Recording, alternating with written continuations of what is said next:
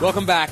Welcome back to Live Mike. I'm Lee Lonsberry, episode number 154. And you might hear in my voice a little bit of excitement, but I'm not excited. In fact, I'm a little crestfallen. I'm not in the greatest of moods today. And it's because I am reminded of the fact that for the first time in a number of years, in the last number of presidential election years, I will not be attending the national conventions of either of the major parties as they nominate their candidates. What am I talking about? Well, I've been pretty lucky over the past number of years. When I was working in Washington, D.C., I had the opportunity to travel to Cleveland and participate in the RNC Convention there. It was a wonderful experience. I learned a lot. I met a lot of cool people. I saw a lot of cool sights. And then if you go back even further in time, 2012, that's when I was working with Doug Wright. And remember, he and I went on this whirlwind tour where we were chasing presidential candidates all around the country.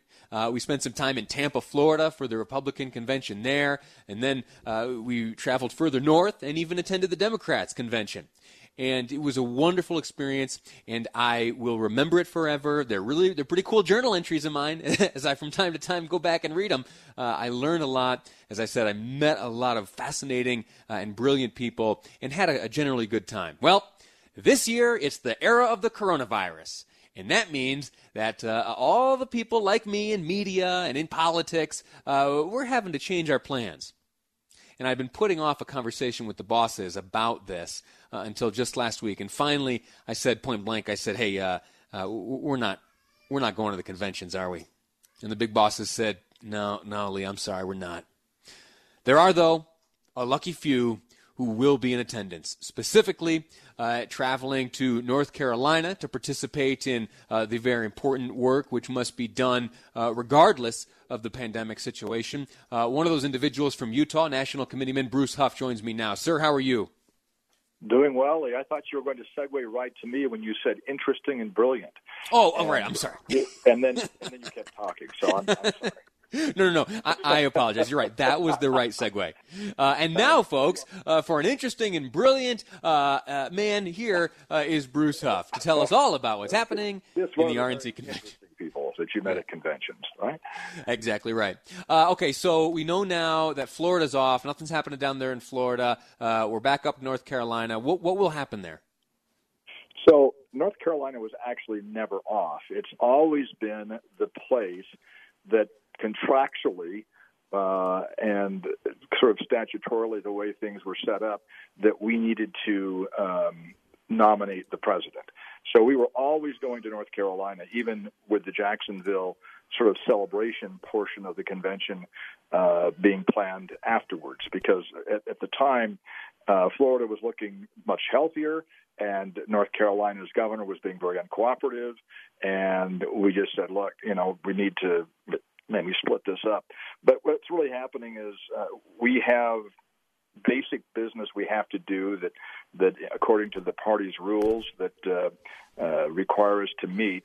And when I say meet, the only people who have to meet are the members of the Credentials Committee, which is 2 people from each delegation, the chairman of the delegation, who will carry the proxies of the other delegates from the state, and the National Committeeman, National Committeewoman, and the state chairman. So there's only 6 people from each state and each territory of the United States that will actually be attending the convention, the official convention. And in fact, there's only going to be 336 people show up. There's no staff being invited. It's going to be very simple, very circumspect in terms of getting the business done and making it happen. And all the pomp and circumstance will have to wait for another day. How does that make you feel? You are someone who has witnessed these types of conventions in full form. In terms of like nostalgia and history, how does that make you feel this year? Well, it's really interesting. It is. First of all, I will just say that this will be a year that we will consider an historic year. It's historic because there has never been a time since political conventions have been established that it hasn't been a full-out lots of people showing up, lots of media, and I'm talking about clear back to, the 1800s. I mean, this is political conventions are where people gather to get the business of the party done. And so it is historic. And so I'm going to think of it, first of all, as, wow, what an historic moment in time that I'm going to be a part of. So I am grateful for the opportunity to be a part of something so historic. On the other hand, I've been going to conventions since 1980. Before I was ever a delegate, I've read about 1980. I hear it was nice. I was actually the first guy to transmit a national convention via satellite to television stations, and we did it in New York City and we did it in Detroit, and it was a phenomenal experience. And I did it again 4 years later, and then 4 years later I did it also as a purveyor of satellite communications, but also as a delegate for the first time in 1988. And I've been to every convention but two. I didn't go to New York and Philadelphia, but every other convention since then I've been there as a delegate and even as an officer of the conventions on a couple of occasions as well as Sergeant of Arms. Outstanding. Well, I wish you the best. Do you know what the precautions will be? Are you having to social distance and mask and all that, or is that still getting hashed out? I actually sent a note to a friend of mine from Mississippi who's on the committee with me. I said, just watch for me. I'll be in the full hazmat suit. But, look, we've got we're going to comply with the local regulations, what they want us to do. If it means that we have to wear a mask all the time, we will do that.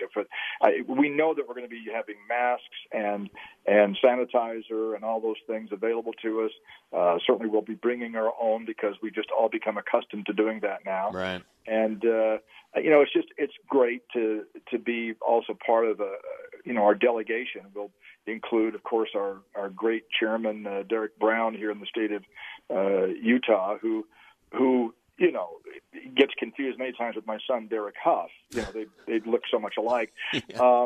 And similar dancing ability, is that correct as well? I think so. He has been tap dancing a lot during this time with all the changes. And, of course, Anne-Marie Lampropoulos is our National Committeewoman who will be going. Mike Lee is our chairman of the delegation. And then we'll have two members that will serve on the credentials committee as well, if they decide to go. If they don't, then we'll carry their proxies and do it. But in the meantime, those are the six that will be, scheduled to go to the convention in North Carolina. Well, I envy you, sir, and thank you for shifting my attitude on this. This year is, in fact, a historic one, and it will be a unique note in time and in history as we look back on this year. History is being made. Tradition is not being ignored. So thank you for that, and thank you for your service as a committeeman. We'll keep you informed of all of the drama that's going to be occurring. All of the unknowns. What possibly could happen is unknown. We have a candidate and we have a job to do to nominate him, and we'll do it, and we'll take care of some other RNC business while we're there because there is some other actual business that we conduct at this meeting as well. So that will be it, and we look forward to having further conversations with you on it. That'd be wonderful. Bruce Hough, thank you so much. Thank you, Lee.